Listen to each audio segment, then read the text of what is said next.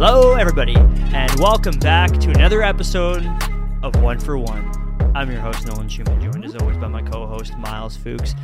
Miles, we're post-Halloween and post a couple of pretty juicy wins. How you doing?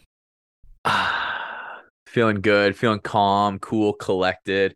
Got no candy left over, so shout out. Partly why I don't have candy leftovers because I didn't hand out candy this year. Am I a Oh. dirtbag?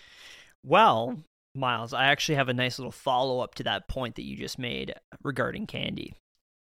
So, just as a quick little story time, if you will, Taylor and I decided to go with her brother and his wife and their child for her nephew's first Halloween, because he's almost 3 years old and he hasn't really gotten to experience Halloween yet due to the whole COVID situation. So it was a nice little night for us to go out trick-or-treating with him. What was he? He was a T-Rex. Oh, that's such a good costume. Yes, excellent. Dinosaurs are sick. Dinosaurs are so sick. Dinosaurs absolutely rule.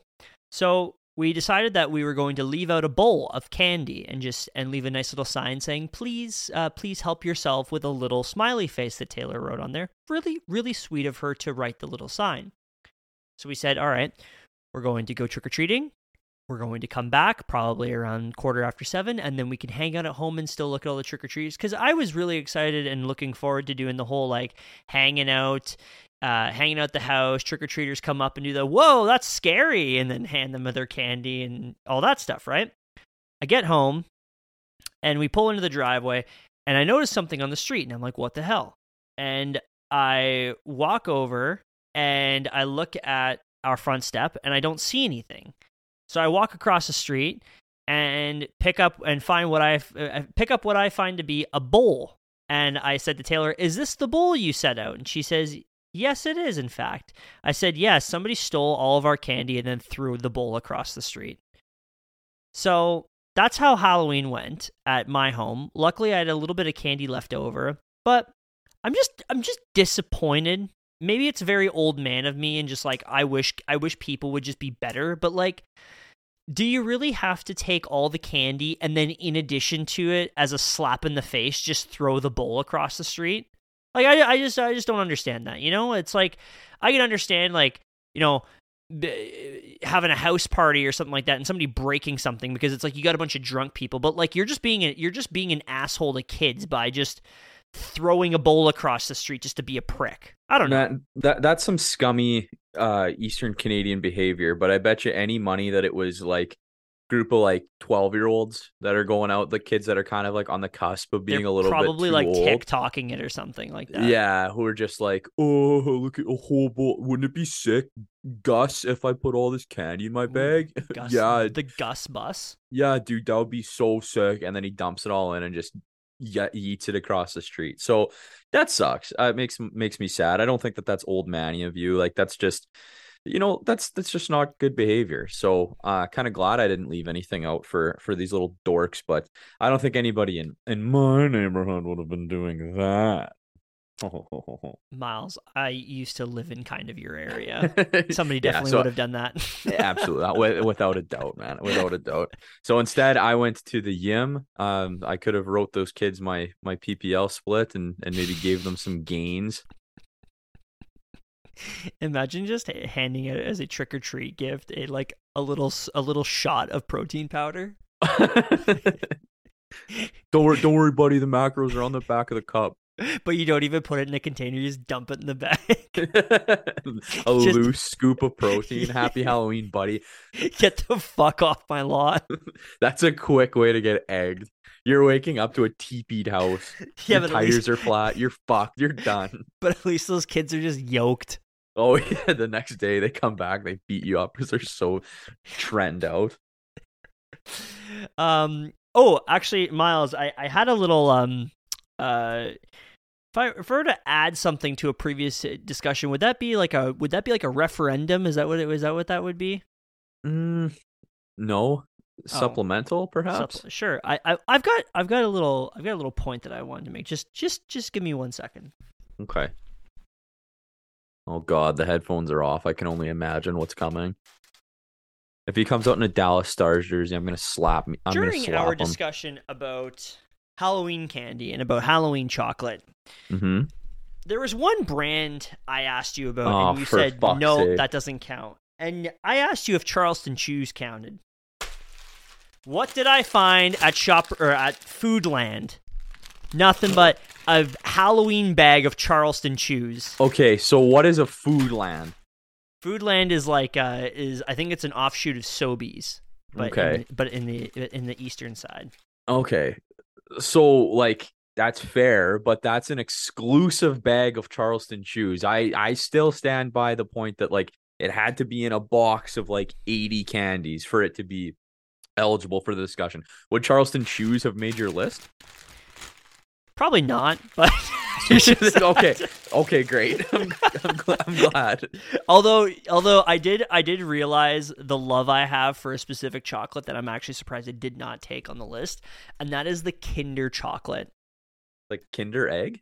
Not the egg. I'm talking just the chocolate itself, which is a Halloween candy. I would have fought you on that. I need to see a box, man. Oh God, he's getting up again. Oh my sweet Lord. Huh. It is in fact in a box. All right, I will eat my hat.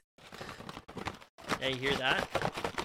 Oh Here, yeah. it looks like you've got a fucking fat stacks of Halloween candy left over No, I went to Foodland and spent $20. on discount chocolate. Oh yeah. That's a vet move. Yeah, I went to Foodland. I got a 90 pack of would it be Maynard's that makes Swedish berries? Yes. And like, okay, it was like the assorted Maynard's pack. And then I also got Dairy Milk Oreo bars. No free ads for any of these chocolates, by the way. Beep to all of these brands. So yeah, that's a nice treat. Speaking of treats, Oh, whoa, let's go. Shit, boy. My God, the Edmonton Oilers are scorching hot right now. Yes, it is piping hot. It's piping hot. The water burnt me. I want to do the Ron Burgundy "We are laughing" thing because I'm laughing maniacally at a 4-0 run right now. Dude, Miles. the sun shines brighter, the air is cleaner. When your team is winning, there are a few things as good. Birds also 7-0. Can I get a hoot hoot? Hoot hoot hoot hoot hoot hoot hoot hoot. Hoot, hoot, hoot, hoot. Nolan, would you mind if we got this thing underway and I ran through the table of contents for today's episode? Let's spank it. Woo! We are going to be talking about a couple of dubbies. First one against the St. Louis Blues. Second one against the Chicago Blackhawks. Third one against those pesky Flames. And the most recent win against the Predators from Nashville. After that, we'll move into some Oilers shit. There's a bit of serious discussion. One debate, as it were. Not so much a debate, but a discussion between distinguished gentlemen. And lastly, we will talk about Oilers' Halloween costumes. They dropped. They were sick. We'll move into our section, newly titled, and something that I've been a big fan of recently, NHL shit, where nothing is off the table. After that wraps up, we will get to the Rockstar of the Week, preview next week's games, get you out of here quick and tidy, ready to take on the rest of your week. Nolan, Yes. with that out of the way, why don't you take us back to Wednesday, October 26th?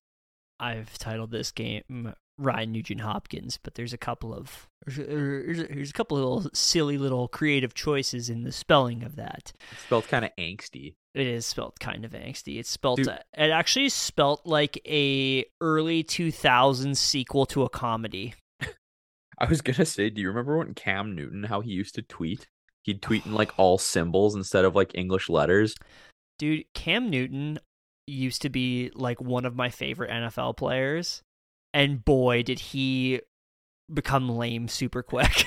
Yeah, all about the time he started wearing the babushka, I think, is when it went down. But yeah, but like, remember how good his like 2015 season was, where he was just MVP and was just unbelievable. Yeah, man, you should have won a Super Bowl, but he may be on the downward trajectory. But guess who's on the keeps upward keeps trajectory? us on the track. Eh, Uh, so the Oilers are looking to exact revenge on the 3-1 St. Louis Blues and build off that positive energy from the Pittsburgh win. And they did exactly that, chucking 12 shots on net to the Blues, 6 in the first. Now, speaking of which, in these 12 shots, Miles, somebody tipped home a Darnell Nurse point shot to nab his very first goal of the year. Yes, Paul Harvey. With an additional assist on the play to Warren Foegele, which he's nabbed his first point, and that third line continues to be extremely effective. And boy, the Oilers are on the board 1-0. The second period saw the ice tilt a little bit in St. Louis's favor, and all culminated in Ryan O'Reilly scoring a power play goal, 1-1 St. Louis Poos. Or sorry, I shouldn't say St. Louis Poos. It was 1-1 tie. Whoopsie daisy. The third period, a little bit more evenly matched, with some high danger chances on both sides, and both Jordan Shittington and Stuart Skinner just both shut the door respectively. Like they were both tremendous in this game. With 6:37 left in the game, Zach Hyman looks off and open Connor McDavid in the slot for a poor shot on Jordan Binnington, and 10 seconds later, Connor McDavid makes it up for Zach Hyman, finding Ryan Nugent Hopkins for his 200th goal of his career. 200 goals later, and he's still just as cute as when he was a Red Deer Rebel. Love you, sweetie. Hyman finishes things off with an empty netter, his second straight game with a goal, points to Leon and Evander Kane. Overall, this was a really nice bounce back from the last game, but the Oilers were outshot, they were out-hit, but they killed the Blues in the face-off dot. They got in Jordan Binnington's head. I don't know if you remember this game at all, Miles, but like there was that moment where both Jordan Binnington tried to, I can't remember who he tried to punch, but he tried to punch somebody, and then he also was like leaving on a... He was leaving the net for the extra attacker because Edmonton committed a penalty, and he like ran into Leon Draisaitl on purpose. So it's just like classic Jordan Binnington loser moves as per usual. But like I said, it was win's a win, and that's good stuff to hear. Did you have any thoughts on this one? Yeah, I think that this is just a really good example of like what Jay Woodcroft brings to the table as a coach, because you take, 4 or 5 days before this, whatever it was, and the Oilers lose 2-0 to the same team. And in that game, we had our notes. We talked about how the Blues did such a good job of keeping the Oilers to the outside, taking away chances, yada, yada, yada. Jay Woodcroft gets some film on the Blues. He sees how his team matches up against them. He basically gets a redo and coaches this team, and the players respond effectively to his coaching, but changes up the style. Oilers come out, they get the win on the road, and like you said, maintain the momentum that they had from their game against Pittsburgh. So it was a good game. I thought it was a very good goaltending battle. I was happy with the game that a lot of the Oilers players played. And like you said, end of the day, you can't be too mad at a road victory. Also making their debut for this game was the away jerseys with the Skip the Dishes decal on the white helmets. I think that's kind of cool. It's an orange logo on the Oilers uniform, so it works stylistically. And I mean, skip the dishes, no free ads, but I think we're all a drunken late night fan of what that app brings to the table. I think you could say that it was a very tasty choice. Very tasty treat. Speaking of a tasty treat, Nolan, Oh yeah, this one wasn't quite a tasty treat from the defensive side of things. But overall, I mean, what a freaking game to watch. One that we have titled Let this hat trick. Well, I think we're missing a word here. Don't let this hat trick distract you from the fact that the Oilers almost lost to the Blackhawks 6-5 W from Thursday, October 25th. The Oilers come into this one on a back-to-back. They're on a roll. They've got a slam dunk matchup against the Chicago Blackhawks. ZHM, Zachary Martin Hyman, scores this game's first goal at the midway mark of the first period after with assist from McDavid and Kane. It is 1-0 Oilers. It is going exactly to plan. This is what you like to see. A few minutes later, former Oiler Andreas Athanasiou does exactly what he couldn't do for the Oilers, uses his speed to break away from the D and score on a breakaway. It is 1-1. Oops, we don't like the way that this is shaking up. few minutes after that, Reese Johnson, Regina, Saskatchewan, stand the fuck up, scores his second NHL goal and gives the Hawks a 2-1 lead. That's the way that it would stay until the beginning of the second period. And at the start of the second period, Connor McDavid, before you even have a chance to put the packet of mustard on your hot dog that you bought at the intermission, 18 seconds into this one, he scores on an assist from Kulak and Bouchard. Tie game. Yeah, boy. Captain Sirius, formerly Captain Sirius, Jonathan Toews scores on a power play to make it 3-2 Hawks. You do not love to see that. The seesaw battle continues. McDavid says, "You can't do that. My dad's a lawyer." And he gets his own power play goal from Draisaitl and Nuge. We are back tied to 3. So the second period was kind of a bit of a messy one. If you look at the game sheet, there was penalties on both sides over and over. It was 5-on-4, and then it was 4-on-4, and then it was an extended 5-on-4. Like, shit was wild. But in between there, it got even more wild when a goal was called back off the stick of Evander Kane. Egregious call. An egregious callback. Like we said, ultimately it came back, but there was a really funny moment in there where he's the guy who just scored. So as they're about to make the call, they've got the camera on him, and just to the right of his shoulder is a young Dylan Holloway. Welcome back, Dylan Holloway, who, as the ref makes the call, you can very clearly read his lips going, "What the fuck?" So Dylan Holloway, guy that wears his heart on his sleeve. He's not afraid to let the emotions get the best of him every now and again. But yeah, Oilers are looking to get one back here. But unfortunately, Patrick Kane, the other Kane, gets one here. Sorry, no, I'm wrong. Max Domi on his 18th NHL team. He's the one who scores a power play goal, puts it high sucrose on Jack Campbell, and puts the Blackhawks back in front 4-3. Down a goal heading into the third period, it is gut check time, and the babyface assassin Ryan Nugent-Hopkins scores a power play goal 24 seconds into the period. Barrie and Draisaitl, stand up, lads, 4-4 hockey game. Connor McDavid appreciation post. This was the power play goal where he just kind of shimmies and shakes, and then he gets a little bit of open ice and wires one past Stalock. He's so fun to watch. Nuge and Bush get the apples on that one, and it is back. Oilers back in front, 5-4. Now, here he is, Patrick Kane, who's banned from Ubers and Lyfts, scores the late equalizer to make it 5-5. Overtime seems imminent. Haha, not so fast. Leon Draisaitl, you hot bitch. Late game heroics as he scores with less than 40 seconds to play from Yamamoto and Evander Kane to give the Oilers a 6-5 final score, road win. Shots were 38-36 in favor of the Oilers, who also won 54% of the faceoffs in this contest. The Hawks went 2 for 10 on the power play. Yikes. The Oilers not much better, going 3 for 7. As mentioned, that crazy stint in the second period where all the penalties were coming one after another is what really racked up those numbers. McDavid had a 4-point night, first star. Leon had a 3-point night, second star. And Patrick Kane takes third star with his own 3-point effort. Soup had 31 saves on 36 shots.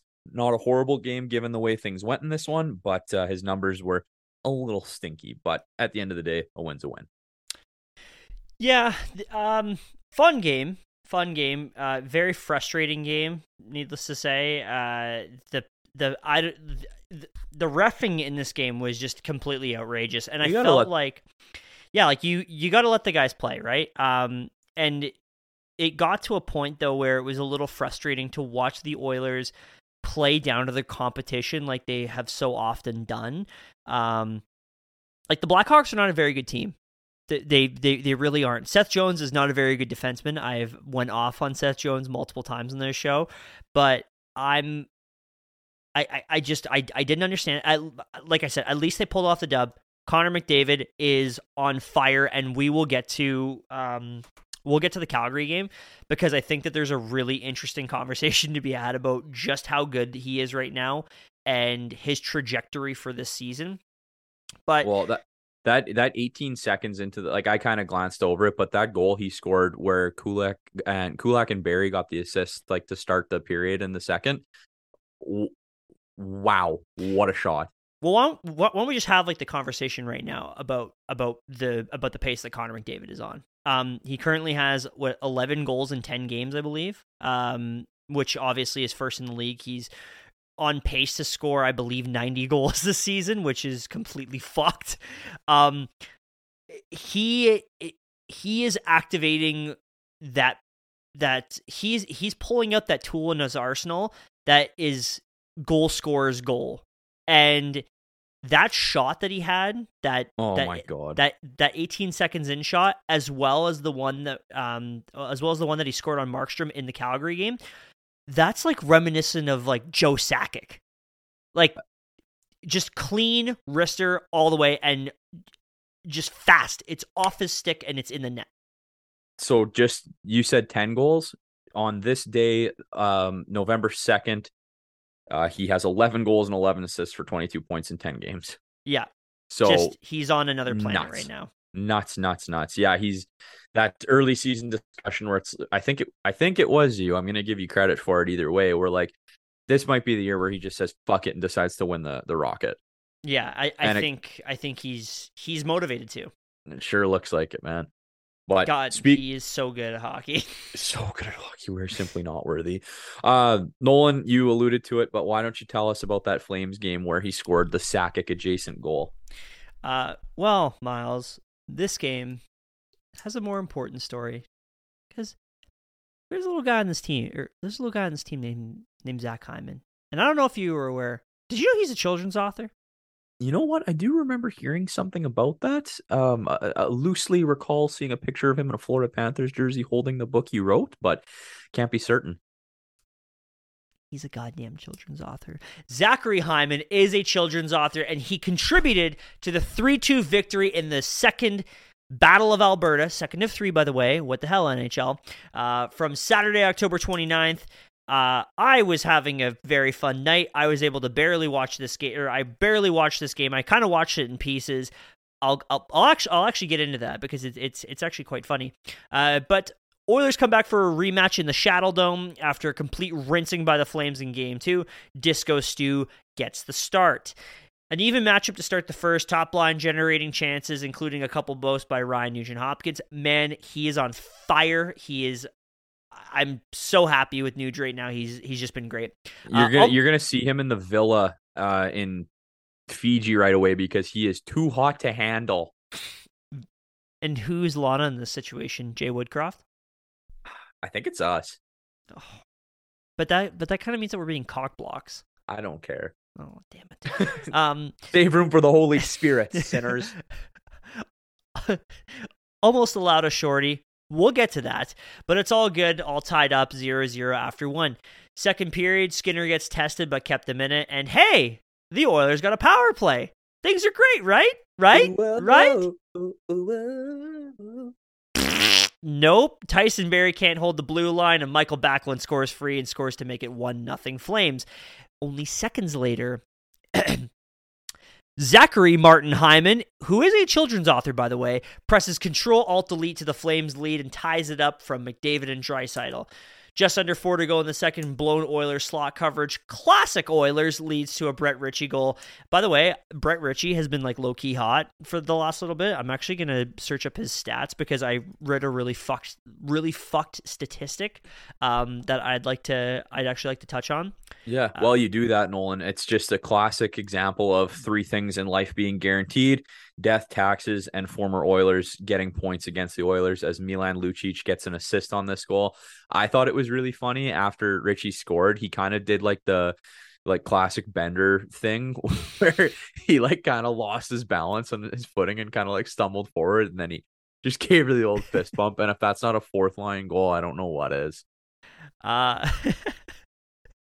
Man, did you see Luch's giveaway last night from the Seattle game? No, I didn't. Is it egregious? Oh my god. He turns so it's like, I think it's like 6 minutes left in the game against Seattle.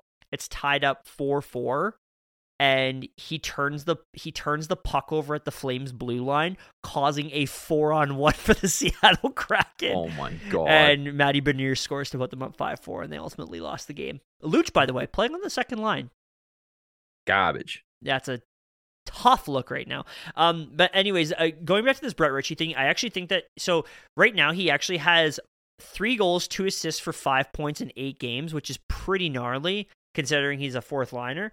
But I think going back to last season, he had like 2 goals in his last few games. So somebody said, I think, that he was on like a 28 goal pace over his last like 10 games or something like that. Pretty wild. So cool, I guess, for Brett Ritchie. Cool for Brett Ritchie, not cool for anybody else. I mean, yeah. But midway through the third, after the Flames continuously put their collective foot on the Oilers' neck, Jacob Markstrom thinks he's Mike Smith, tries to play the puck, and completely fucks it up, leaving it to none other than, that's not good, Connor McDavid, who makes him look stupid, tied 2-2. Funny, actually, with this goal to tie it up 2-2, I was at my neighbor's for a Halloween party, and I popped back to my house to grab a beer and went back to the house. And I made my neighbor put the game on, which is kind of rude of me, but he asked me if I wanted to watch it, and I said, yeah, sure. So I walked back around, and I'm walking past the window, and I can see Jacob Markstrom holding onto the puck while I'm outside walking around to the front of the house, and I watched the Connor McDavid goal from outside the living room. He's at your window. He's by the window. Do you want to hear something that I think you're going to get a lot of enjoyment from hearing? Yes. I also did some scummy behavior Saturday night at a Halloween party and got the host to put this game on. Yes, you did. So we're going out tonight. So third period, both the 15 minutes left in the third, I was like, fuck it, I gotta go. I'm like, Bell, put this game on. So I walked upstairs. Me and Kung Fu Kenny D, friend of the show and good guy all around, went upstairs and we watched it and sank Bud Lights. It was really good. It was a really nice time. So I just thought that was funny that we were both doing Halloween stuff, but both being Oilers homers and had to put the game on. I got actually just a quick we're going out tonight note for you. I sent off an e-transfer tonight to a friend of the show, Steak and Bacon, because he helped me get some drum heads, and my security question was just Chad who, and he got it first time. Of course he did. Very sick, very cool. We love to see it. Anyways, minutes later, Connor McDavid beats multiple Flames to a loose puck, sending it over to... He's a goddamn children's author, man, and he scored in 4 straight games. Zachary Martin Hyman to put the Oilers up 3-2 late in the third. Stu Skinner just shuts the door, man. He shut the door for the rest of the game. And pulled off the 3-2 dub. Shots 42-26 Flames, including 37-19 at 5-on-5. Skinner with 40 saves in this monster game. Now, to be fair, a lot of the shots on net were from the outside. I don't know how much they were really high danger chances, but ultimately a win is a win, and that's all that matters, is that you went into Calgary, and man, like Calgary's got a damn good vibe about them. Going into that barn, even though it's a piece of shit, that's a tough place to play, it seems like. Oh, they have a really good fan base, right? They do. Any Canadian market, I don't think you can really walk in and, well, maybe Toronto, and get away with and Ottawa. Something about that province, man. As somebody and Vancouver too. As somebody that has watched the Oilers stomp the fuck out of the Senators multiple times, yes, Ottawa is a very easy place to play.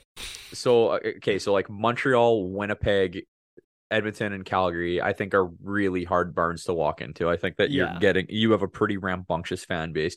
So there's a term that we use in the industry called like a goalie assist, where you're obviously not going to get a point for it, but Stuart Skinner had a massive goalie assist on that equalizer, because if you remember, Backlund scores right on the penalty kill, and then immediately the play comes back the other way. Backlund makes a move, shoots the puck out front, and Stuart Skinner makes a huge pad save, kind of kicks the puck up. The Oilers come down the ice, and on that sequence is where they get the goal to tie the game back, right? So Stuart Skinner, I mean, made saves that had to be made, and even contributed to a little bit of offense just the way that he was tending the goal. So can't be overstated how good of a game Stuart Skinner played for the Oilers. And going back to his other game against the Flames, he's certainly had their number in the past 2 contests here. So Stuart Skinner, we're going to talk about him a little bit more, but shout out to the Stu man for the game that he played. Nolan, quick question for you. What if you could name Zach Hyman's next children's book? What would you call it? Man, you're putting me on the spot. I know, and that's fine. I'm not expecting anything too crazy. I will go first since I did propose the question. Zach tucks the puck, and it's just a book about Zach Hyman scoring goals. That's um, I want to do something like I don't know, 97 rainbows in the sky. Like, does that have like undertones of death? Like, why is it in the sky? No, because like rainbows are in the sky, Yeah, I guess. I just thought it Yeah. was like I don't nice. know. You're putting me on the spot. I'm horrible at improvising. You think about it and you get back to me on your for the next highlight pack that you do, talking about Zach Hyman goals. Wouldn't it You be get, just called like the Bison King? it could be, but Yeah. that's yes, Harvey. That's not That's Zyman. Zyman. Zyman. That's such a funny name. It came from a typo, but I'm honestly kind of happy and I'm honestly kind of here for it. Hey, Nolan, do you know what Zyman. else? Do you know what else I'm here for? A lot of goals. I'm here for a scoregasm. The 7-4 Oilers win from yesterday, Tuesday, November 1st. Soup versus Saros, a goaltending duel on tap for tonight. LOL. That's called foreshadowing. Wrong. Ekholm scores to make it 1-0 Preds 34 seconds into the game. People are calling Jack Campbell ass in the group chat. I would never. Teammate of the year and all-around good guy, Evander Kane evens things up about 4 minutes later. Assists go to Leon and Nurse. We are 1-1. Teammate of the year and all-around good guy, Evander Kane, scores his second of the game 3 minutes after that with an assist to Yamamoto Cross and Leon Draisaitl, 2-1 Oilers. Connor McDavid scores 30 seconds after Evander, and the floodgates appear to be open.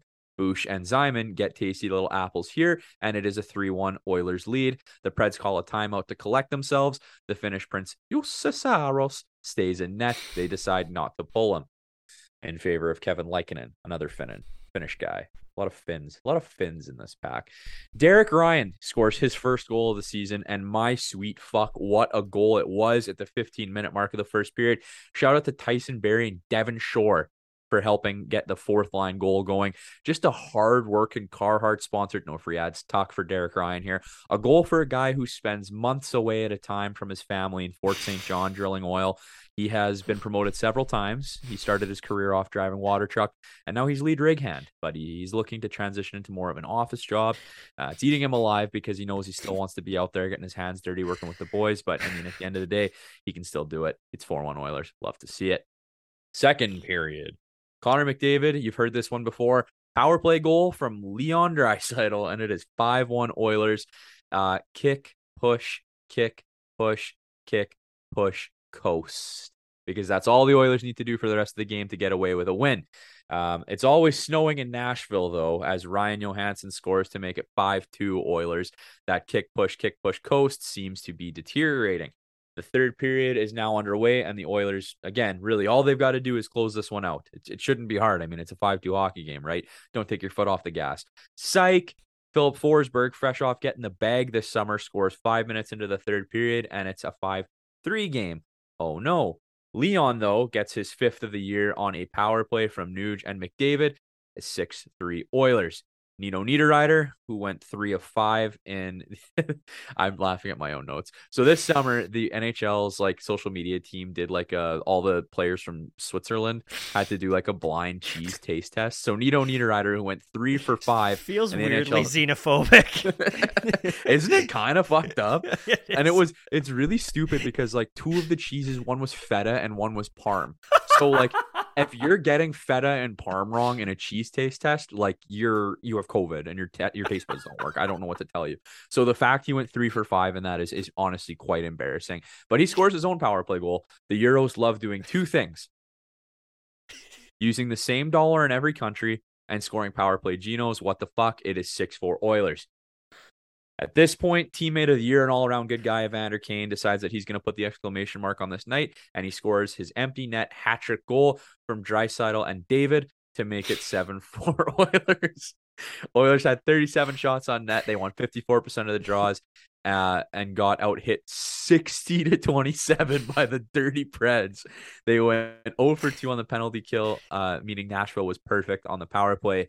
Leon's 5-point night was good enough for first star. Connor's 4-point night was good enough for second star. And I've acronized this as Tim Matjag, teammate and overall good guy, blah, blah, blah, blah, blah. Evander Kane gets third star.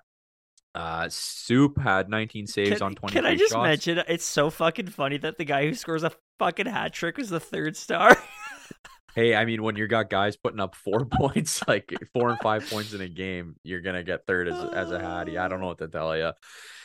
So yeah, Soup 19 saves, not a great night numbers wise for the nice guy from Michigan, but again, he does the solid thing and pulls out a W.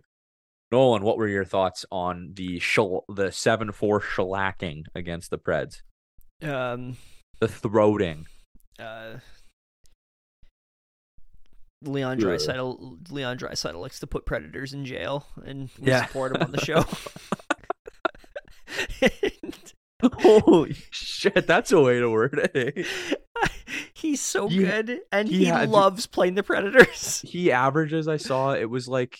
it's like 3 points a game or something. Yeah, it's 1.8 goals a game and 2.7 points per game against the Preds. Like, he just murders them. And it's like...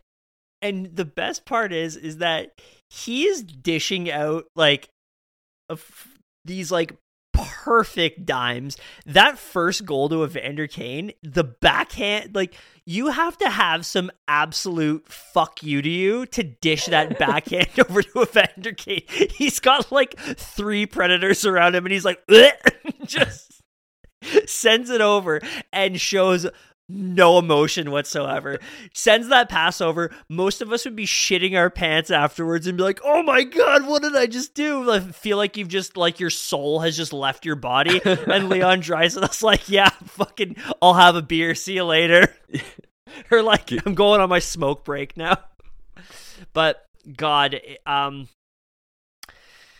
yeah, you know, coasting, yes, you're right. Good to see. Good to see that they won. 4th line goal, awesome. I believe 3 out of the 4 lines scored. Good stuff. We like to see it.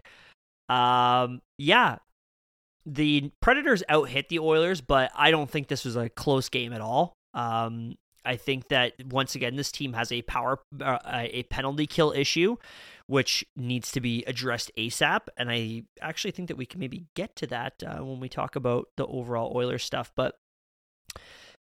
entertaining as hell. This was awesome to see, and this team just continuously is able to put up offense, and it rules. It's so much fun to watch, and I feel like it goes to show, like, every one of these lines is doing something. I thought this was Dylan Holloway's best game as an Oiler so far.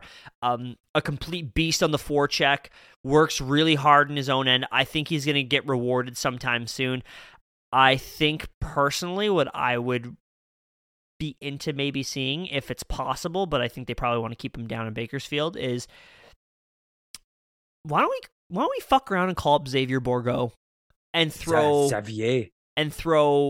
I should mention, by the way, Holloway played center in this game, which was pretty cool. It was not Derek Ryan. So, but imagine seeing like Holloway, Derek Ryan, and Xavier Bourgault. I mean, that's just a bunch of that's a crafty offensive player, a really smart veteran that plays both ways, and a guy that's just a beast on the forecheck. I think there's something there, and I think if you can get that 4th line humming along, that's really great to see. Another fun point that I noticed from yesterday when I don't know if you randomly do this, Miles, but I like to randomly do this, is just look up Connor McDavid's hockey reference for the hell of it, just because it's fun, right? Like Hockey DB? Yeah, but hockey reference gives you all the like ice time and stuff like that. Connor McDavid had 4 points last night, and he played 18 minutes and 29 seconds. Perfect. Leon Draisaitl, he played 23:06, but I believe that's probably due to the whole penalty kill aspect of everything. But these are the last 5 games for Connor McDavid. 18-29 against Nashville, 19 minutes against Calgary, which I'm shocked by. Like, that close of a game, and they only played McDavid 19 minutes. Like, that's big balls energy. 21-07 against the Blackhawks, 21-10 against the Blues, and 19-14 against the Pittsburgh Penguins. Jay Woodcroft is running his lines in a way that allows his stars to rest properly, because that third line of Warren Foegele, Ryan McLeod, and Jesse Puljujärvi are humming along, and it's really encouraging to see. And if this fourth line can figure something out, this team is a bona fide Stanley Cup contender, no question. I don't disagree with you whatsoever, Nolan, but I have an alternate theory about the time on ice situation that McDavid's been in. May I run it by you? Is it a sad one?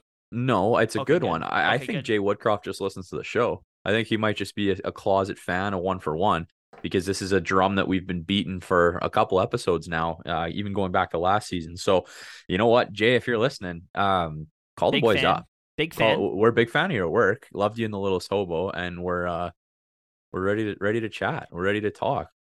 Steaks, beers, whatever you want to do, buddy. We're here. I would be lying if I said that I didn't read the Athletic article that Daniel Nugent-Bowman wrote about his time with Jay Woodcroft in the summer, and I'd be lying if I said that I didn't look up the restaurant that Jay Woodcroft goes to in the summertime, and I would be lying if I didn't mention that I looked up the port or the marina where he keeps his boat in Ontario, and I'd be lying if I said that I didn't possibly try and scout location for maybe stalking Jay Woodcroft. All right, so if Jay Woodcroft ever goes missing, check Nolan's basement first. That is a red hot zone. We have a red alert established. could have Jay Woodcroft sitting on a puddle of piss.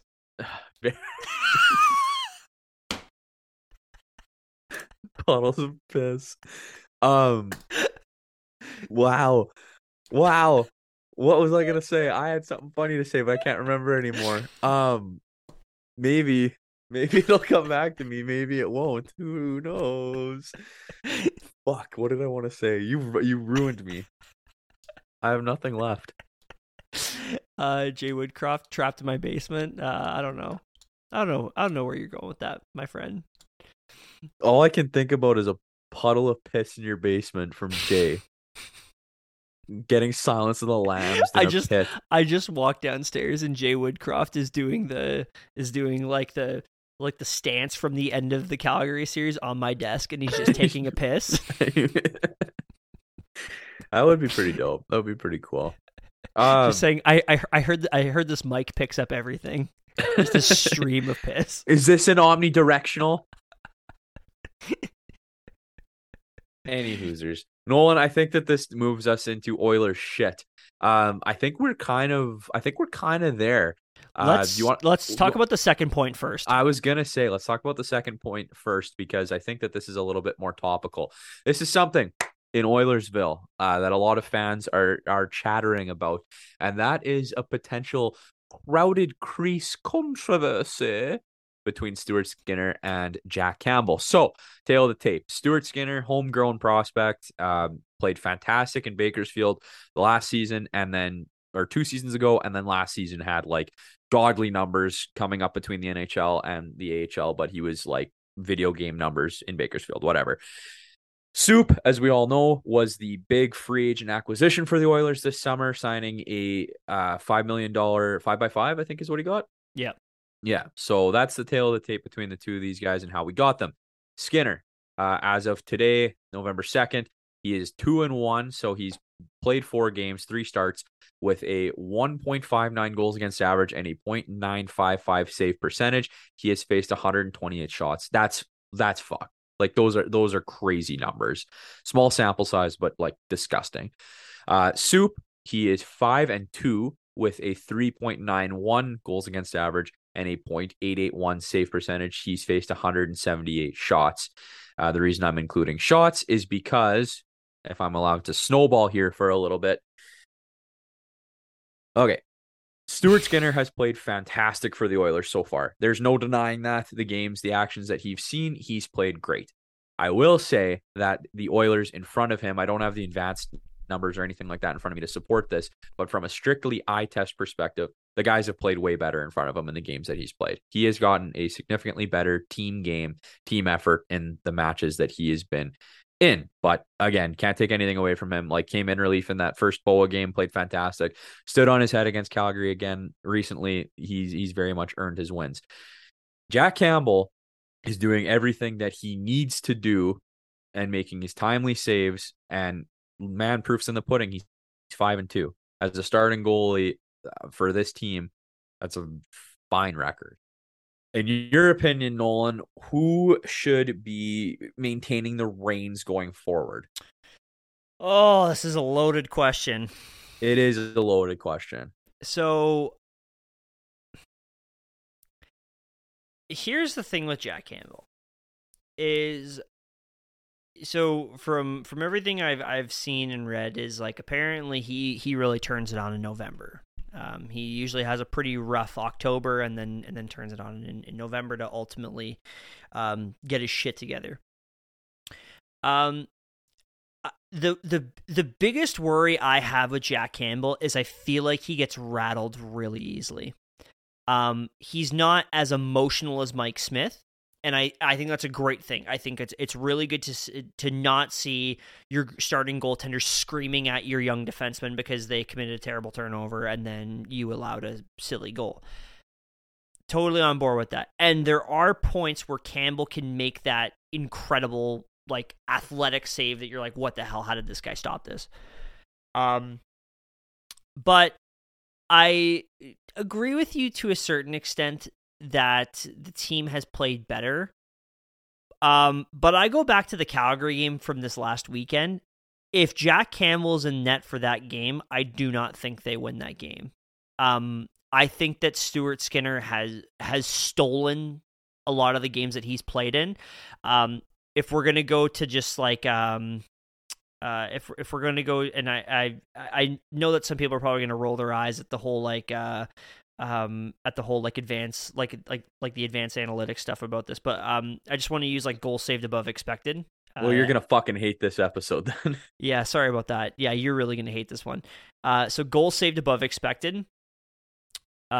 Stuart Skinner is 4th in the league with 5.78 goals saved above expected. So it's not like he's getting this like shutdown New Jersey Devils hockey in front of him, or like prime New Jersey Devils hockey in front of him where there's nothing coming on net. He's stopping a lot of fucking pucks. Jack Campbell is at, I just had it here, 50 with a negative 1.84.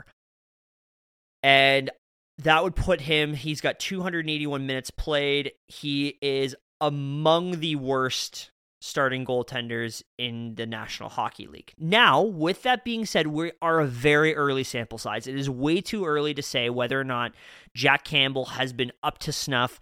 It's just more along the lines of like, if there is reason for trepidation in Oilers fandom over the fact that the 24-year-old young stud goaltender that's a pending RFA that makes $750,000 that you have invested all of this time and money into is outperforming the guy you just gave 5 years times 5 to, there is a bit of concern right there. I think most importantly though, and I'm sorry I'm kind of rambling here, but I think most importantly, there's one thing to say: sign Stuart Skinner to an extension now and get it done and over with.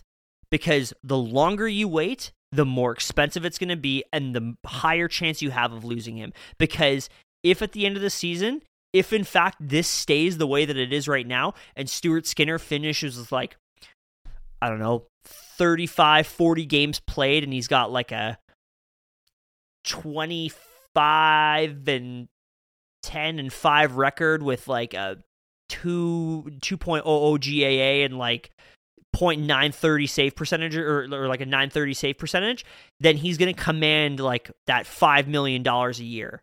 And and a team is going to have you bent over a barrel because they know that you're trying to get rid of Jack Campbell. Oh, fair enough. That I don't. If he ends up with a 930, that's fucking gonna be absolutely insane. But here's how I see things going in my crystal ball, or whatever, however you want to put it. Stuart Skinner, like you said, young hot guys, the stud that the fans want to see playing hockey or playing goalie for the Oilers right now. He's getting his chances to play kind of as one does. He's getting thrown into situations and they're kind of seeing if he can sink or swim.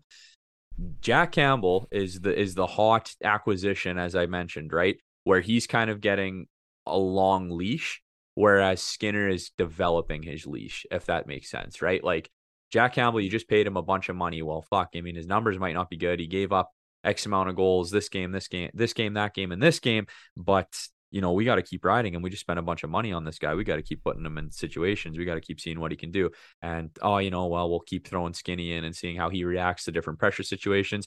It's kind of like inside of you, there are two dogs, right? Yeah. So there's two dogs in the Oilers net right now, and they're just kind of fighting each other, and you're getting one guy who is putting up insane video game numbers and the other guy who is getting it done and winning games and making saves when you need to. So this conversation, Nolan, we are so privileged to have, because like if this was Koskinen and Mike Smith again, and we were talking about how this Oilers crease is what's holding the team back, it would be a lot different conversation. So it's fantastic that we're able to look at goalies with a 5-2 and a 2-1 record, because that is exactly fucking awesome. Yeah, and at the end of the day, Jack Campbell has won 5 games. That's the number one stat. That's all you care about, is like, just is this guy turning these into dubs? And as long as these are being turned into dubs, that's all that matters to me. A guy can finish with an 890 save percentage, but as long as he's got 35 wins at the end of the day, then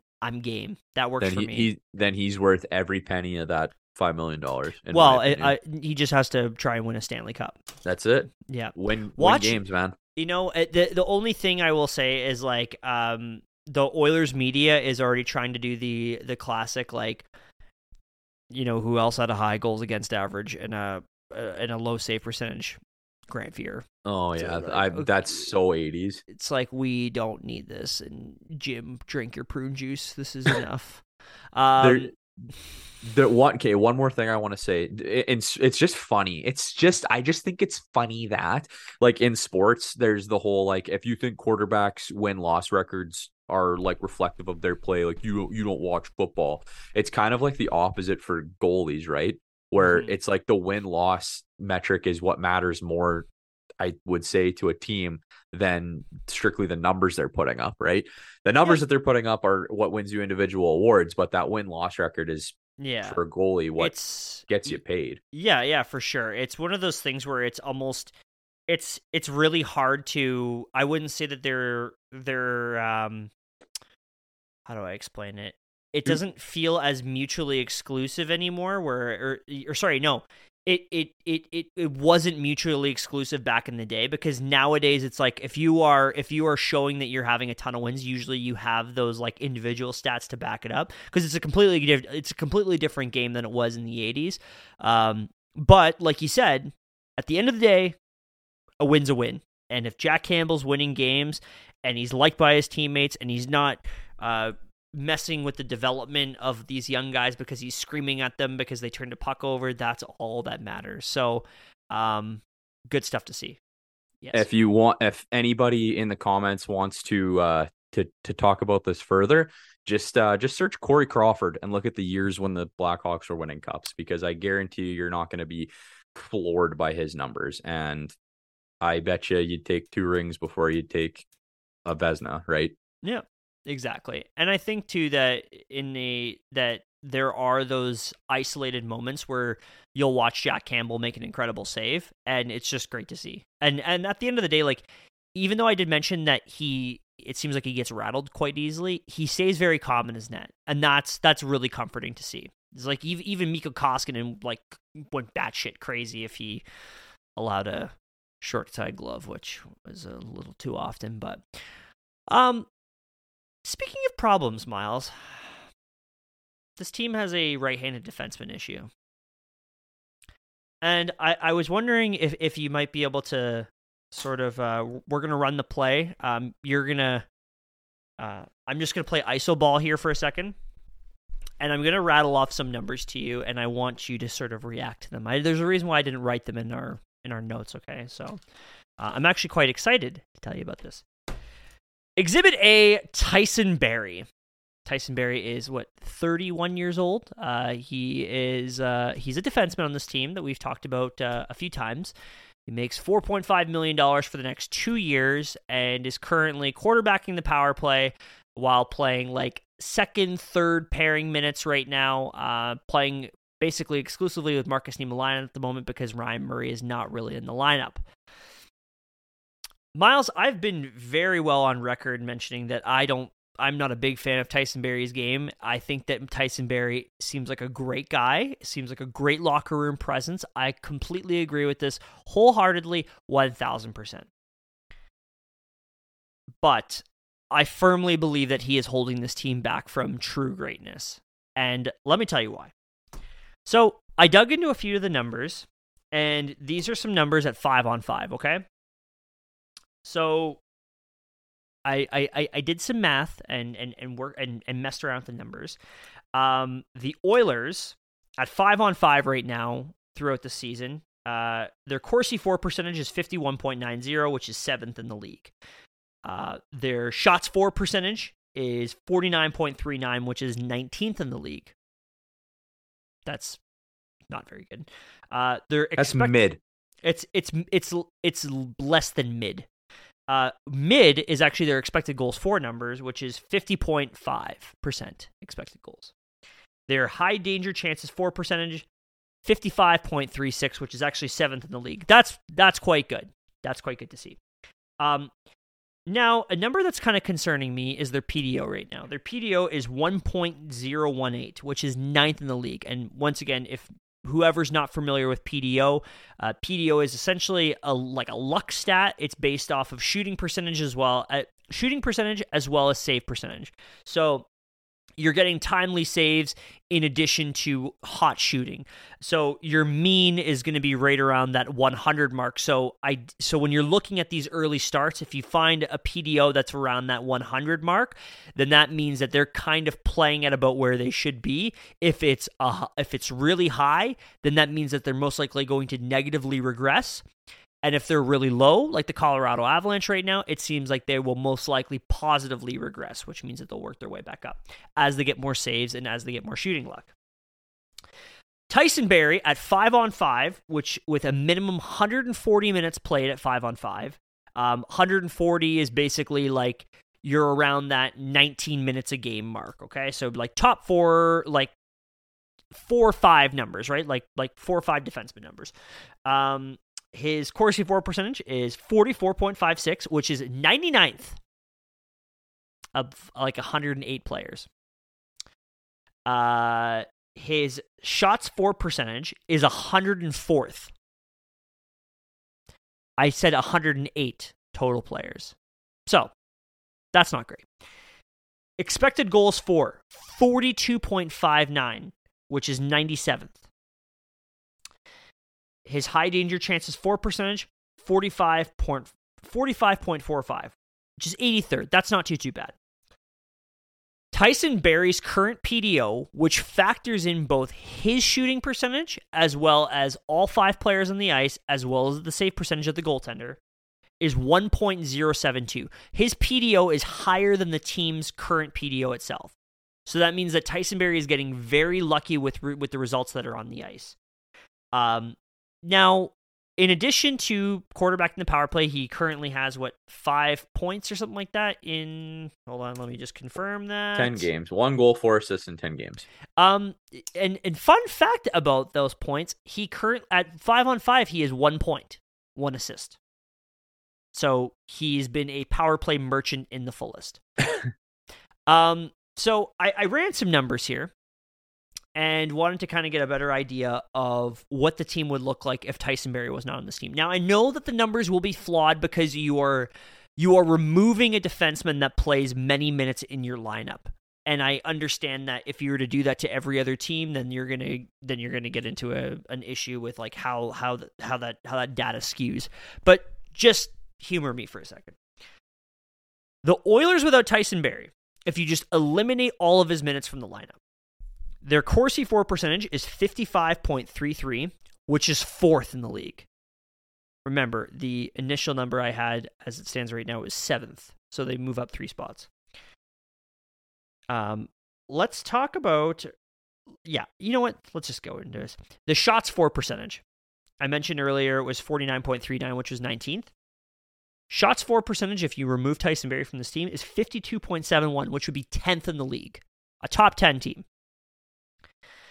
Their expected goals for numbers, which were 50.5 with Tyson Barrie in the lineup, which has them at 16th.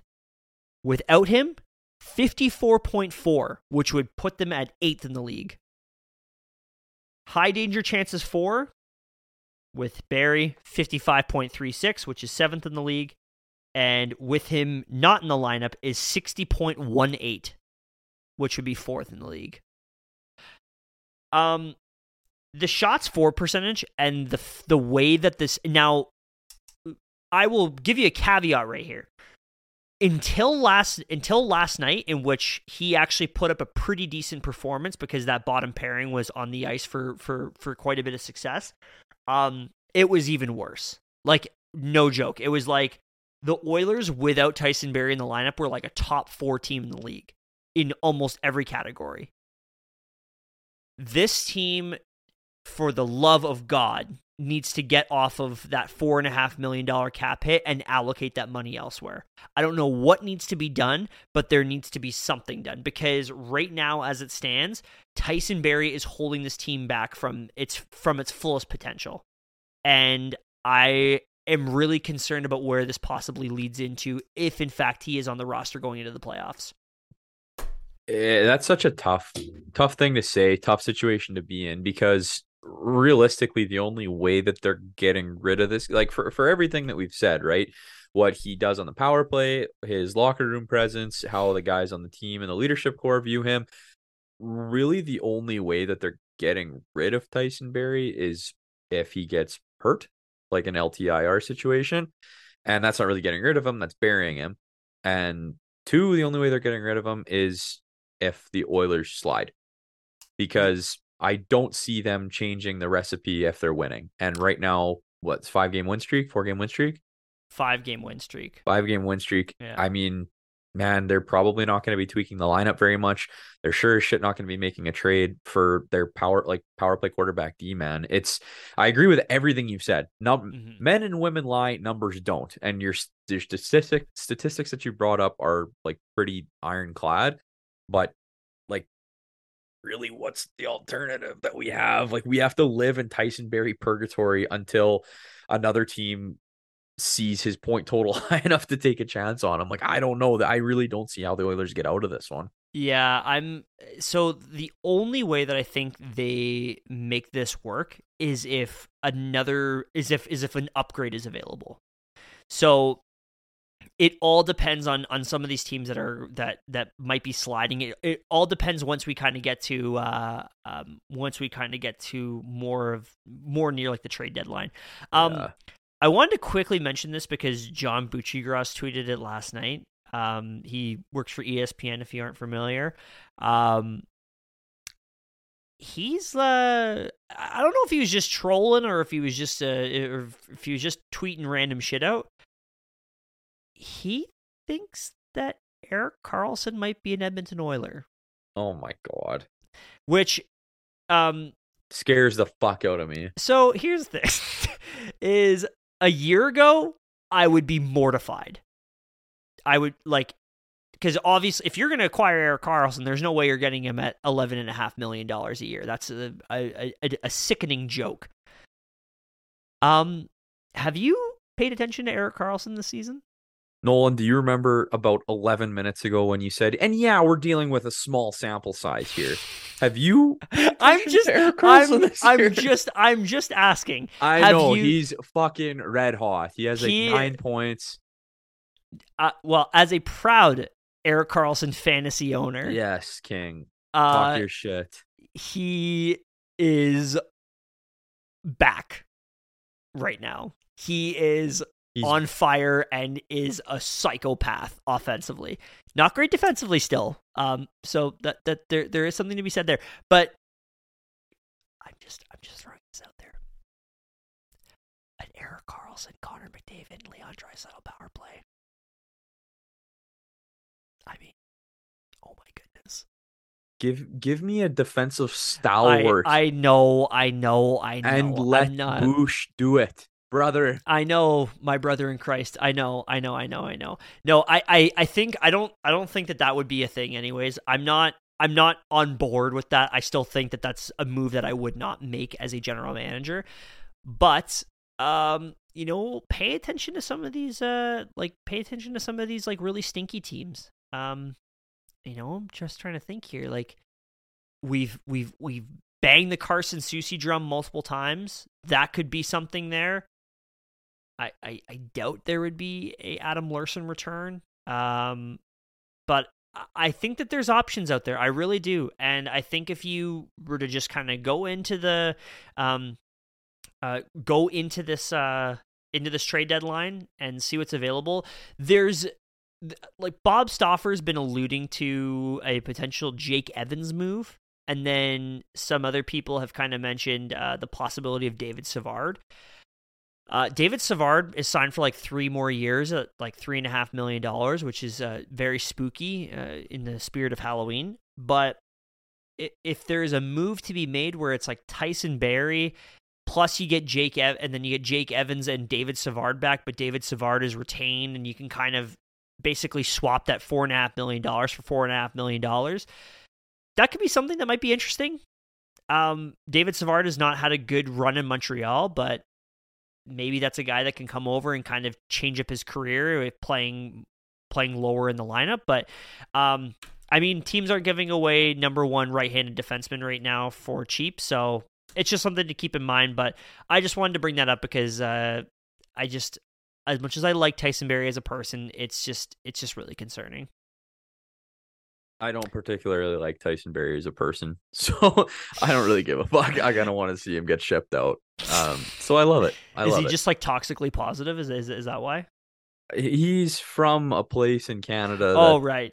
I do not quite enjoy. So Tyson Barrie is just an evil human being. But I'm actually gonna segue into our next topic. But did you see the picture of Tyson Barrie with the other Oilers holding their kids? I did, yeah, the dad pic. Yeah, and Tyson Barrie's got that like absolute. I almost like nominated him for like anti-rock star of the week, which was like throw tomatoes at this guy of the week, and it's because of his horrible fit, which was his like Christian Girl Autumn outfit that he was wearing. Oh yeah. Oh my god, my guy! Just and what the hell do you call the fucking tassels on the sleeves? Oh yeah, that's a dude that rode a Harley Davidson once, and it just became an entire mood facet of his personality. He said he took a photo with a Harley and said, "This is a mood." Major schmood, my guy. Midlife crisis activated. Speaking of picks, Nolan, Oilers Halloween costumes. Oh man, there was some. Always a treat. Always a treat. There, I'm glad we didn't get a full photo shoot this year. For those curious as to what that means, last year, like Nuge, Dry, and Connor and their significant others dressed up as the Friends cast and did an entire photo shoot outside of a fountain. So I'm glad that we didn't have that this year. Definitely Lauren's idea, by the way. Yeah, horrible idea, Lauren. We need to talk about that, you and I. Come on the pod. Nolan, there's a standout immediately, and it's the first picture in the carousel. Everybody's been talking about it, and it's Jesse Puljujärvi as the glass tapping girl from Finding Nemo. Which is taking advantage of his fucking smile with the headgear on is so funny. Dude, the rock and roll girl shirt. Puljujärvi is a rock and roll girl. He's so cool, man. He's so funny. Oh, I love him. Zachary Martin Hyman, children's author, but also like porn star. Playing Tommy Lee. That's nuts. He's so funny. The guy liner on. Oh my god. I saw that photo and I erupted. how many hours do you think it took to do the temporary tattoo? Do you think that those were individual pieces, or do you think that that was like a kit? Oh, he 1000% commissioned that from somebody. No, his wife looks like the kind of person who like spends hours researching Halloween costumes. Yeah, No disrespect. she probably bought one of those like you know how there's like machines for ironing logos onto t-shirts. She probably had one of those and made a tattoo for Zachary Martin Hyman, who is a children's author, by the way. Use the cricket to make tattoos, and Zach was like, I'm a wholesome Jewish boy, I can't get buried in a Jewish cemetery if I have these, but he did it anyway because he loves her and they're temporary. Cute. Connor McDavid is Tony Montana. Funny question for the crowd: do you think the chest hair is real, or do you think the chest hair is painted That's on in that picture? 1000% real. You think so? 1000% grew that out. God, is he milky? It's incredible.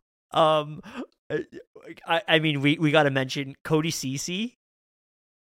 Wrecking Ball, Yeah, huge. Yeah, with the Tims. yeah, just so good. And the makeup on him, I didn't even recognize it was Cody Cece for a second because he's naturally so hot, and with the makeup, he does not look as hot. But man, just good stuff to see. Speaking of hot, Tyson Berry's got a really pretty wife. Yeah, and I want to find out, did he actually dye his hair? I don't know, man. I doubt it. He probably, maybe it's like the dye that like washes out. It's like a more of a powder. Maybe that's what he did. But commitment to the bit, that's huge. I bet you if he would have kept it blonde, he would have contributed positively to the Oilers' fucking expected goals for numbers. No, dude, he would have had a semi-pro moment, like when they put the eyeliner on to scare everybody, and then it starts burning their eyes. It would have started sweating into his eyes during the power play, and he would have been on all fours at center ice, like, "Stop the play! My hair dye's burning."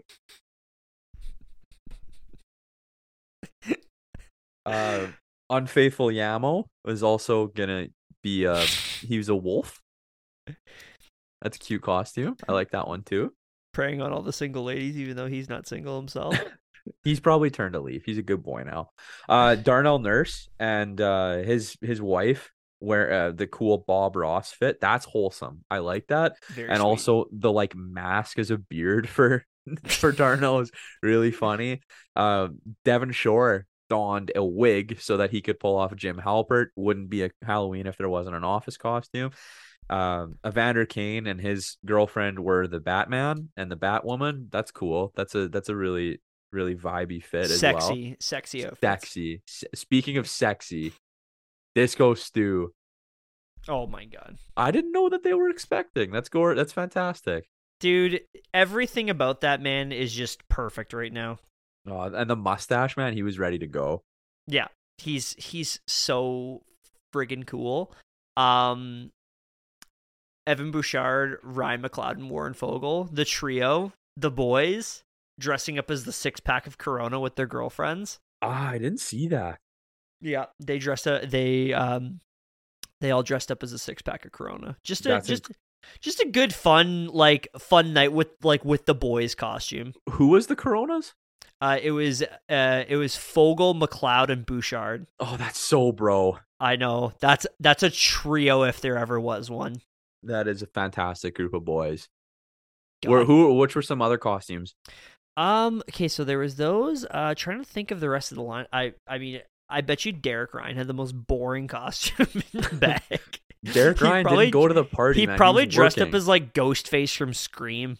No, dude, he was working. He was on that weekend. Driving up to the Mac. I just realized we never got a Jack Campbell costume. He probably was just petting his cat the entire night. He was the DD. He took everybody home. Even though he's on LTIR, I'd love to see an Oscar Clefbaum or Mike Smith costume. It's just them with crutches. There's no way those guys are even still in Edmonton. No, absolutely not. We didn't get a Dylan Holloway costume. Yeah, he was probably fucking zooted in the corner listening to Future. I just blew out air through my ear, and now I have a discombobulated ear right now. Thanks a lot, Miles. Am I wrong? No, you're definitely not. If you want to talk about a mood, Dylan Holloway is a mood.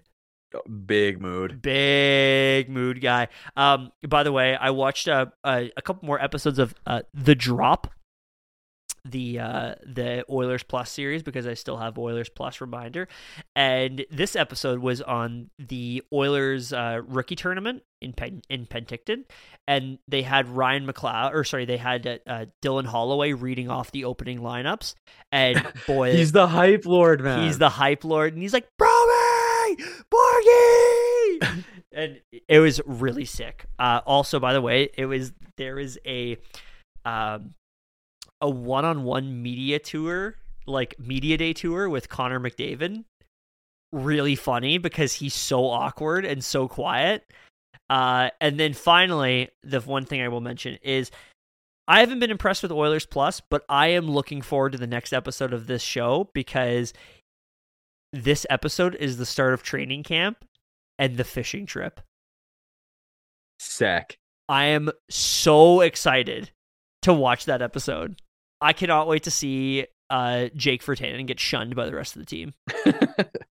I think that's a perfect transition into NHL shit, Nolan. Is there anything else you want to say, Oilers? No, let's go. Let's go. Nolan, big night in the NHL as the Battle of the Reverse Retros is going on tonight, where Pittsburgh is wearing their really cool dark penguin jersey and Buffalo is wearing their Reverse Retro goat head navy white uniform. They both look very, very good. That game is going on right now, but the bigger storyline here is that the Penguins have lost 7 straight games going into this matchup. Make it 8. Oh, they lose again tonight? They lost again. Oh, boy. I did not realize they've lost 7 in a row. I didn't even notice that. The Oilers put that thermometer into them and they've just been getting cooked since. They blew a lead to the Bruins last night in a very good game, but it ended up 6-5 final going Boston's way. So Pittsburgh, they got to figure it out now, losing 8 in a row. Speaking of teams that need to figure it out, the St. Louis Blues are also just tossing right now. 5 straight losses. There's a video of Berube. He's dropping like 12 fucks in a 2-second clip at practice, just completely unglued.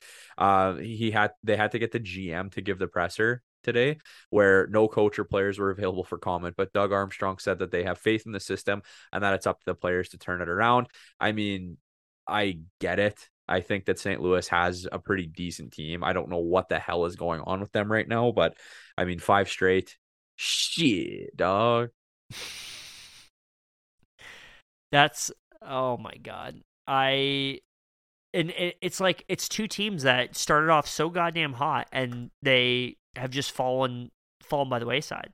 Yeah, I mean, both of them got their losing streak started by the Oilers, so that's pretty. Well, I guess St. Louis didn't. They were losing coming into that one, but extended by the Oilers either way. Extendo. Nolan, a huge free agent signing this offseason in Washington, one Connor Brown, a guy that we both really wanted to play for the Oilers.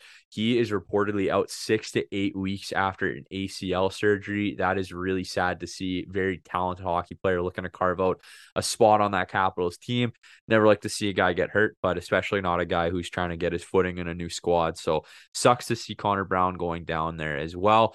Nolan, we just talked about him, but the Sabres, they are still wagoning along. Tage Thompson, Tage Rage, he had a 6-piece the other night. That's pretty fucked up, and now they just beat Pittsburgh. So the Sabres are atop their division, if not first place, or if not second place, they're tied for first. They look really good, and like you said, they're on a PDO bender or whatever right now. But man, they really look good. They look to be a team, a lot of fun. The Bruins are 9-1-0. Nolan, I am not ready to remove the fraud label yet because I'm stubborn, but they do look really good. There was a video of them a couple days ago at practice. I think it was Marchand who like had a shaving cream pie or something like that, or a whipped cream pie, and came around. One of the other guys' birthday was that day at the end of practice, so he was leading stretches, and Marchand, being the little rat, kind of comes out and pies him, and everyone's like, ah! And it's just a really nice video of all the guys getting along. So not only are the Bruins clicking on the ice, but they're clicking in the room. They've got a great chemistry, and it's little videos like that, man, that always kind of scare me, because it's like, oh, that's a team that is absolutely gelling. They're winning and they're having fun doing it. So shout out to the Bruins. We were talking about a losing skid, Nolan, but we would be remiss if we did not mention the Toronto Maple Leafs slide. They are looking to right the ship tonight after losing 4 in a row, most recently losing an overtime game to the Ducks. Do you know how they did tonight? They won. They beat the Philadelphia Flyers. They did. Congratulations. Congratulations. Yeah, I mean, it's been everybody. The drama surrounding this team is like so gripping. Now, to be fair, I don't think that the Leafs are like as bad as everybody's making them out to be. Like, I don't think that it's as big of a disaster as a lot of the talking heads around Toronto are sort of making it out to be. It's more so just like the anticipation of watching games like this and being like, man, this is a must win, because if they don't win, like, there could be massive shakeups. Because it's just funny that it comes down to one game against one of the worst teams in the league. Yeah, the Flyers are back to being one of the worst teams in the league because they no longer have to deal with that like undefeated streak that they had. But it's amazing that it comes down to battling with one of the worst teams in the league, and that's all of a sudden going to save your season and save the jobs of Sheldon Keefe, Kyle Dubas, and basically all of the core. Yeah, and all the guys like in the core. Mitch Marner obviously very famously got benched by Sheldon Keefe in that Anaheim game and had a hissy fit and broke his stick in the hallway, which guys break their sticks. I think that's fine. I think that sometimes you got to bench your good, sometimes you got to bench your good players, and I don't think that there's anything wrong with that. But at the end of the day, like, the Stars weren't performing, and I call it the Oilers Stars when they aren't performing. So sometimes you just gotta put on your hard working boy boots and you gotta show up to work. Amen to that. Nolan, speaking of putting on your boots and going to work, the Stars and the Jets are playing really good hockey in the Central Division. There's a lot of Giants in that division, so hold your horses on any chirps there. But it looks like both of those teams are doing the little things right and coming away with some big wins. So Jets and Stars, two teams that I like to make fun of, one team that you like to love, playing some pretty good hockey. Speaking of playing some pretty good hockey, Vegas looks pretty nasty. They're 9-2, and Thompson is playing out of his fucking mind. So congratulations to you for picking him as being some sort of freak. He's got more wins, obviously, than Skinny, but he still doesn't have as good of a goals against average or save percentage as Stuart Skinner. So we still have our king with the mustache in net, our Western Canadian king. Edmonton boy versus Calgary boy. So that rivalry could go a little further if it needed to. Nolan, speaking of things going further than it needed to, Vancouver finally put a stop to their slide. They won a game. Congrats. Actually, they won 2 of them. Go Canucks. Bruce Boudreau finally got his 600th and then 600th win as an NHL head coach. I think he was the second fastest to do it. So he's doing stuff coaching wise. Shout out Bruce. There it is. Any other NHL stuff you wanted to talk about? Any stuff that's on your mind? I'd be remiss to mention that the Canucks also did get absolutely stomped last night by the New Jersey Devils. They got bratted. Yeah, man. The Devils, by the way, we should probably mention them. Like, Devils have been so sick. They were the analytical darling to open the season, and everybody was kind of sort of shaking their head at them. And it's really just because they weren't getting saves. And now they're first in the Metro. And they are scoring at a ridiculous pace right now. Like Jesper Bratt, Jack Hughes, Nico Hischier, all of those guys have been producing at a crazy clip, and John Marino has been a godsend for them, apparently, which makes me sad because John Marino was an Oilers draft pick and traded for a 6th-round pick. Ugh.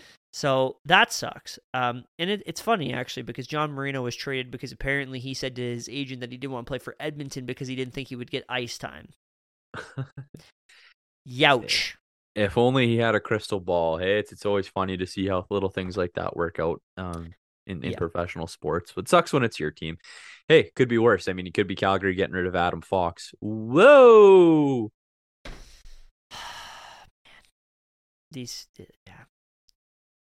Pew, pew, pew, pew. Anything else you want to talk about hockey wise, Nolan, or should we get to the to the other thing? Let's get to the other thing because I have not read a single line of it. Oh, baby, well, get ready because Nolan, there's a term in this world that gets thrown around a lot these days, and sometimes people don't deserve it, sometimes people do. But that term, Nolan, is rock star, and I believe that I have found a good one this week, one that is a nice mix of "what are you doing" and quite funny. But there was one, Nolan. I want to tell you kind of how this worked. I was typing one up, and I was like, "Oh yeah, this is funny," and then I kind of read it back, and I was like, "Is this rock star?" Because I like to think of myself as an expert in what is Rockstar and what is not. And this one had me thinking, this might not be Rockstar.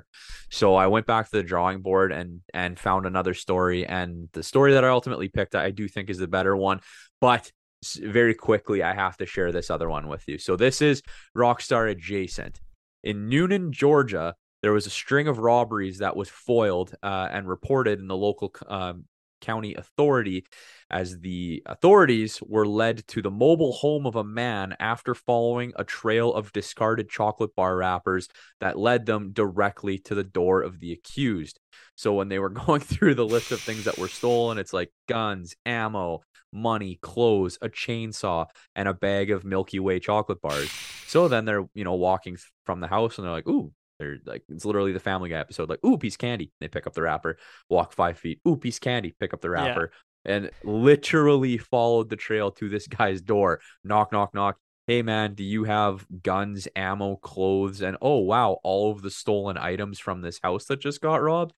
That's fucking crazy. What were you doing? Oh, you have no alibi? Shit, dog, you're caught. So that's kind of Rockstar, but it like I said, it's not quite Rockstar. It's just an example of criminals being dumb. But this one, Nolan, we don't want low hanging fruit. We want upside down hanging fruit. Okay. Okay. Okay. So are you an art guy? No. Not an art guy. The only art I really appreciate. This sounds so fucking. The only art that I really enjoy is like film and music. I don't think that's lame at all, man. Oh, I didn't want to come off as like pretentious when I said that. No, man. Music is my favorite form of art as well. So I think it's something that's our kindred spirits can agree upon. But this has to do with a different kind of art, Nolan. This has to do with visual art. So you have not heard of New York City Eye? No. No. Well, it's an art piece. It's a piece of art from a Dutch abstract artist named Pierre Mauldron, made in 1941. It features bright lines of yellow, red, blue, and black on a white canvas. It was first publicly hung in the New York Museum of Modern Art in 1941, and it has been part of the art collection of Germany since 1980. Okay. Why am I talking about this, Nolan? Well, this week, 2022, the museum curator, Susan Meyer-Busser, noticed something about the painting. And the fact that it has actually been hung upside down since it arrived at the art collective in 1980. They were getting ready for an art show and examining the piece, and she noticed that the lines were thicker at the bottom of the painting, which for any sort of skyline piece isn't the way that it should be. It should get wider at the top because that's how buildings go, and it gives better contrast to the sky. So she's looking at it and she's tracing it, and she's like, holy shit, this thing is upside down, and it's been upside down since it came here. Oh no! So the strips of color that are on this are actually pieces of tape. So the fact that they've been upside down for 40 plus years, LOL, has actually affected the adhesion of the strips. So if they turn this thing the right way around, gravity is going to pull the strips off of this painting and absolutely ruin it. So they just made this discovery. Hey guys, we fucked up, but now we're going to have to live with it, because if we don't, we destroy this, $1 million piece of art. But apparently in art circles, that adds to the piece's story and makes it more valuable and makes it more of a talking point. So at the upcoming show that they're going to be having this piece displayed at, it's going to be the first time since it was made in 1940 that people know the way it was supposed to be hung. So they'll hang it the proper way for like 20 seconds. I'm like, okay, we have to flip back around. It's beautiful, put it the right way. Yeah. So this week's rock star is Susan Meyer-Busser for fixing what I have called a major whoopsie daisy. I love the term whoopsie daisy, by the way. That's A just whoop. that's just a perfect term.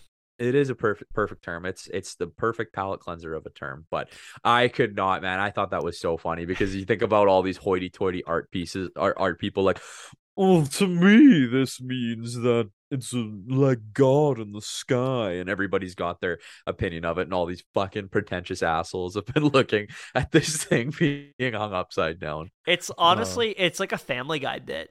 It It's like is, you'd man. expect like Peter Griffin to go over and be like, and then like flip it around, and it's like so beautiful. I was gonna say, I just wanted to mention this as like a little, I wanted to just give a little bit of an addition to the Rockstar of the Week because I saw it and I howled laughing and I just thought it was great. Did you happen to see the Grant Williams clip? I don't know who that is. So he plays for the Boston Celtics, and for Halloween, he did his entire post-game interview dressed as Batman, and, and was doing the voice and everything. And they said it was something along the lines of like, it's something like, what's been leading this team to so much success. He's like, we got a lot of heroes in this team, and we fight for the city. And then the best part of the video is he goes through about 3 different questions in this voice, and then out of the background you hear Jason Tatum going, "Yo, what the fuck are you doing?" So Grant Williams and Jason Tatum, you guys get like a little sprinkle of Rockstar of the Week because I thought that was really funny. Is Jason Tatum the one who was cringy Kobe lover? Yeah. Yeah, okay. So maybe that neutralizes his Rockstar a little bit, but we'll let Batman gets full Rockstar cred from me for sure. Yeah, no, it was the Kobe stuff was so bad. I think his like Instagram picture was the whole like laying on the basketball thing. That's a dude. The text message from Kobe. Oh right, I forgot got you. That. I got you today. Like shut the fuck gross. up. And then you lost. Kobe. And then he did the thing too when he won the Eastern Conference Finals MVP, which was a new award. And I think he like took a photo with it in the same pose as Kobe with the finals trophy. Yes. Embarrassing. Tough beat for Jason Tatum. Tough beat, Nolan. But speaking of a tough beat, big slate of games coming up for the Oilers. Your analytical darling New Jersey Devils. We play them Thursday, November 3rd. Then we play your second favorite team, the Dallas Stars, Saturday, November 5th. They go, are we on the road in Washington or coming home?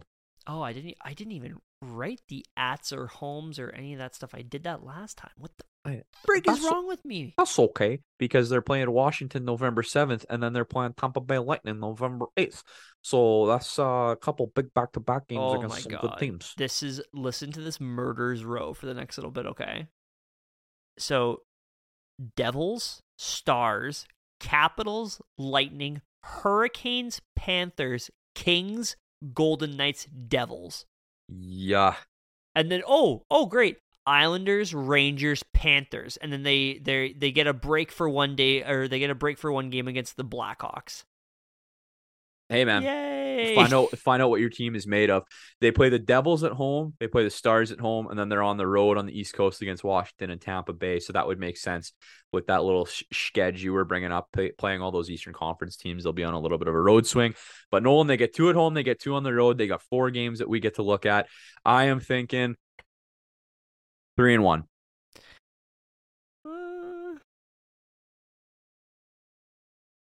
I'll go 2-2. I think that they blow their next 2 games.